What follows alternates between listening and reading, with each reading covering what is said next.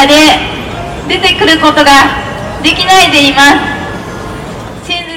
Prime Minister Abe blames shredding of documents of cherry blossom viewing party invitations on the work schedule of a disabled contractor in charge.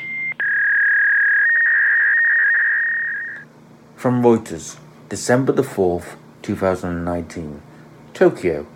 Japan erupted with anger online Wednesday after Prime Minister Shinzo Abe, who won't reveal guests at a controversial party due to respect for privacy, told Parliament that the operator of a shredder that destroyed the guest list was disabled. Opposition lawmakers allege Abe favours supporters with invites to an annual state cherry blossom viewing party and may have broken campaign laws by subsidising backers' attendance at a reception the night before, a scandal that has eaten away at support for his administration. Questions have also arisen why this year's guest list was shredded the same day opposition leaders asked for it. Abe has denied wrongdoing, saying the timing was coincident and revealing the names of the guests would infringe on their privacy.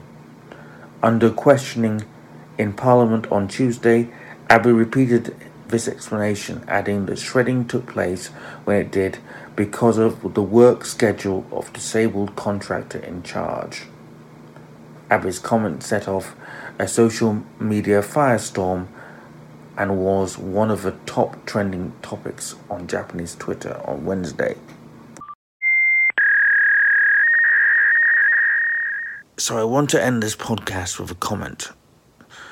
This story started because the Japanese Prime Minister Shinzo Abe was accused by opposition leaders of entertaining his own political friends at a cherry blossom viewing party, or hanami, and doing it on the taxpayer's dime, as it were, that it was a party political thing paid for by the taxpayer rather than a national government thing.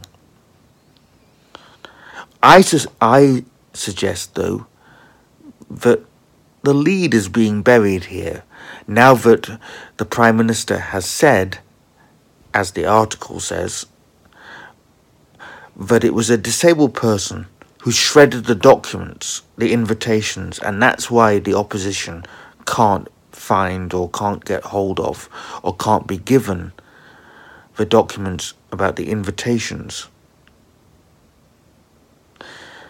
If I was being very cynical, I would say, isn't it interesting how Japan, which with the padded job scandal, please look at my last podcasts, has a problem employing disabled people, yet somehow there's a disabled person on hand to shred documents. Having said that, I also believe that there may indeed be a disabled person who shredded those documents. In which case, imagine yourself that disabled person and how you must think yourself under scrutiny. I would be scared. Apparently, there is this disabled person out there right now who has shredded government documents.